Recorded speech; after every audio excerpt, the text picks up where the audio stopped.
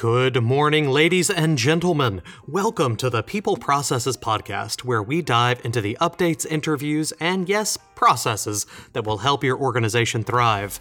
My name is Rami Alijil, and my goal is to help HR managers and business owners create an environment where their people are their organization's competitive advantage. Today, I am excited to announce our new podcast schedule, once per week on Tuesdays. There may be a few more episodes dropped in for emergency compliance updates, but our recurring episodes will focus more on the people processes that will help your organization grow. More quality, less quantity. Oh, don't forget, we post to LinkedIn, Twitter, and Facebook, and I would love to hear from you on there with any questions. You can also subscribe to us by going to peopleprocesses.com, where you will receive special subscriber-only content for free. People Processes is also available wherever you get your podcast. It syndicates on iTunes, Google Play, TuneIn, and Stitcher Radio. So, let's dive into today's topic. We're going to focus this episode on the exit interview. This is an article and podcast based on a small part of my ad hoc events chapter in my upcoming book, People Processes. It comes out September 11th, and I would love to get you on the early release list. Drop me an email at service@poplarfinancial or subscribe on peopleprocesses.com and let me know you want a copy, and we'll get it to you. It is never an ideal situation when an employee leaves your organization. Whether it's a voluntary or involuntary move, there's paperwork to be completed, a new hire to be made, and an exit interview to conduct. If you skip the exit interview, you're missing a golden opportunity to improve your organization. Even if the employee was fired, there's insight to be gained. An exit interview is a unique and powerful time to gather perspective. When else will you get the unvarnished truth from your employees about what your organization is doing wrong without any fear of retaliation or making someone unhappy? If an employee is leaving voluntarily, your HR team should take that opportunity to look closely at what the departure means for your organization. Employees leave voluntarily for many reasons. They pursue dreams, they get better pay somewhere else, other career interests, or because of problems within the organization itself. Whatever the case, take the time to do an in-depth exit interview. Perhaps you will gain information that can help the organization succeed in the future. Once you've gathered feedback, make it actionable by asking the following questions. How did the employee get all the way to quitting? Did the employee not feel they could come to HR with their concerns? If so, when did the relationship break down and affect communication? What was the catalyst? What is missing from our processes that contributed to this departure and prevented the employee from communicating the concerns earlier on? When an employee chooses to leave, reflect on what processes you can change or add so that the next employee doesn't face the same difficulties or roadblocks. Perhaps most importantly, focus on your processes to the degree that you can find the place where you could have intervened in the past. The same type of questions apply to employees. If you hired an employee who stayed for a year before going to work for your competitor, what did you do wrong? What did you promise them that you couldn't deliver? When you brought them on, did you fail to instill enough trust in your organization? Did the employee believe that this was a place he or she could grow and achieve his or her career goals and then found out he couldn't? These are the kind of questions you want to answer during an exit interview. But what about if the employee was fired? How does the exit interview work then?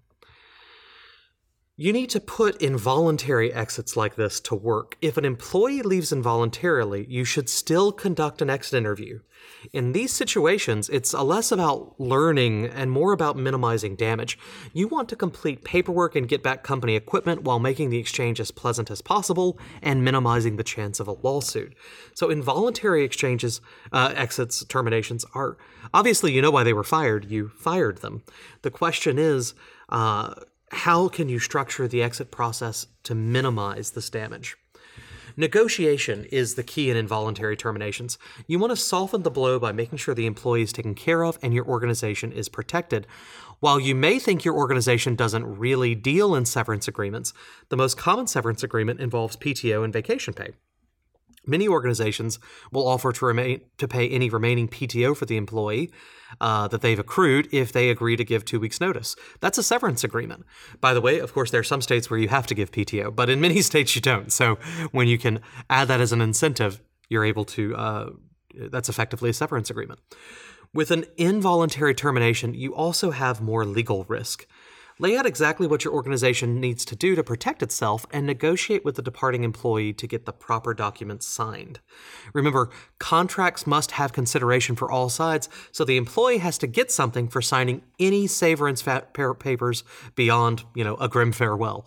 If you want them to honor a non-compete, if you want them to return all of your property and spend time going through their files to make sure that they don't have anything of yours that's proprietary, it's normally best to structure that in terms of a severance agreement. Even if it's for a small amount, by providing some consideration for it, it really becomes tight, legally binding, and legal. Another thing to consider on the exit interview is who should conduct it. Whether an employee's parting is voluntary or involuntary, choose someone separate from the employee's direct supervisor to conduct the interview. Generally, that'd be your HR team. They would be called in to conduct exit interviews.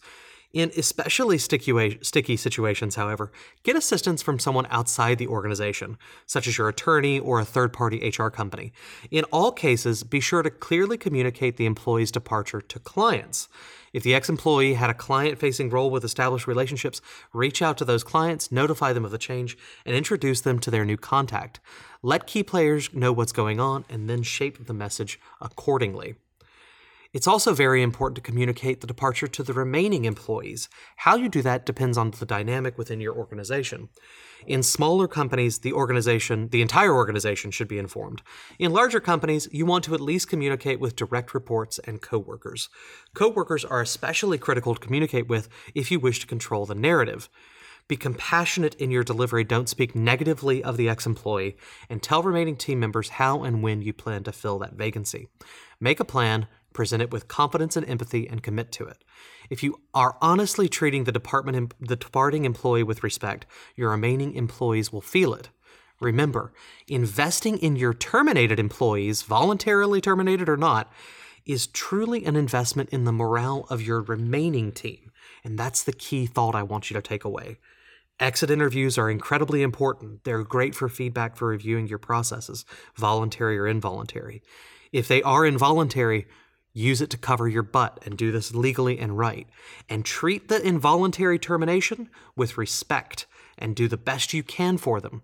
Because however you treat your terminated employees, severance packages, non-embarrassing stories after they go, being good to them, is actually an investment in the remaining team members. How you treat that departing employee is how they will be treated one day, is what they think. So be good, and that's going to help you. Ladies and gentlemen, my name is Rami Alijil. I hope you learned something today, had a good time. Thank you so much for listening. Drop us a line on LinkedIn, Facebook, or Twitter, and I'd love to hear from you. And now it's time for you to go out there and get your work done.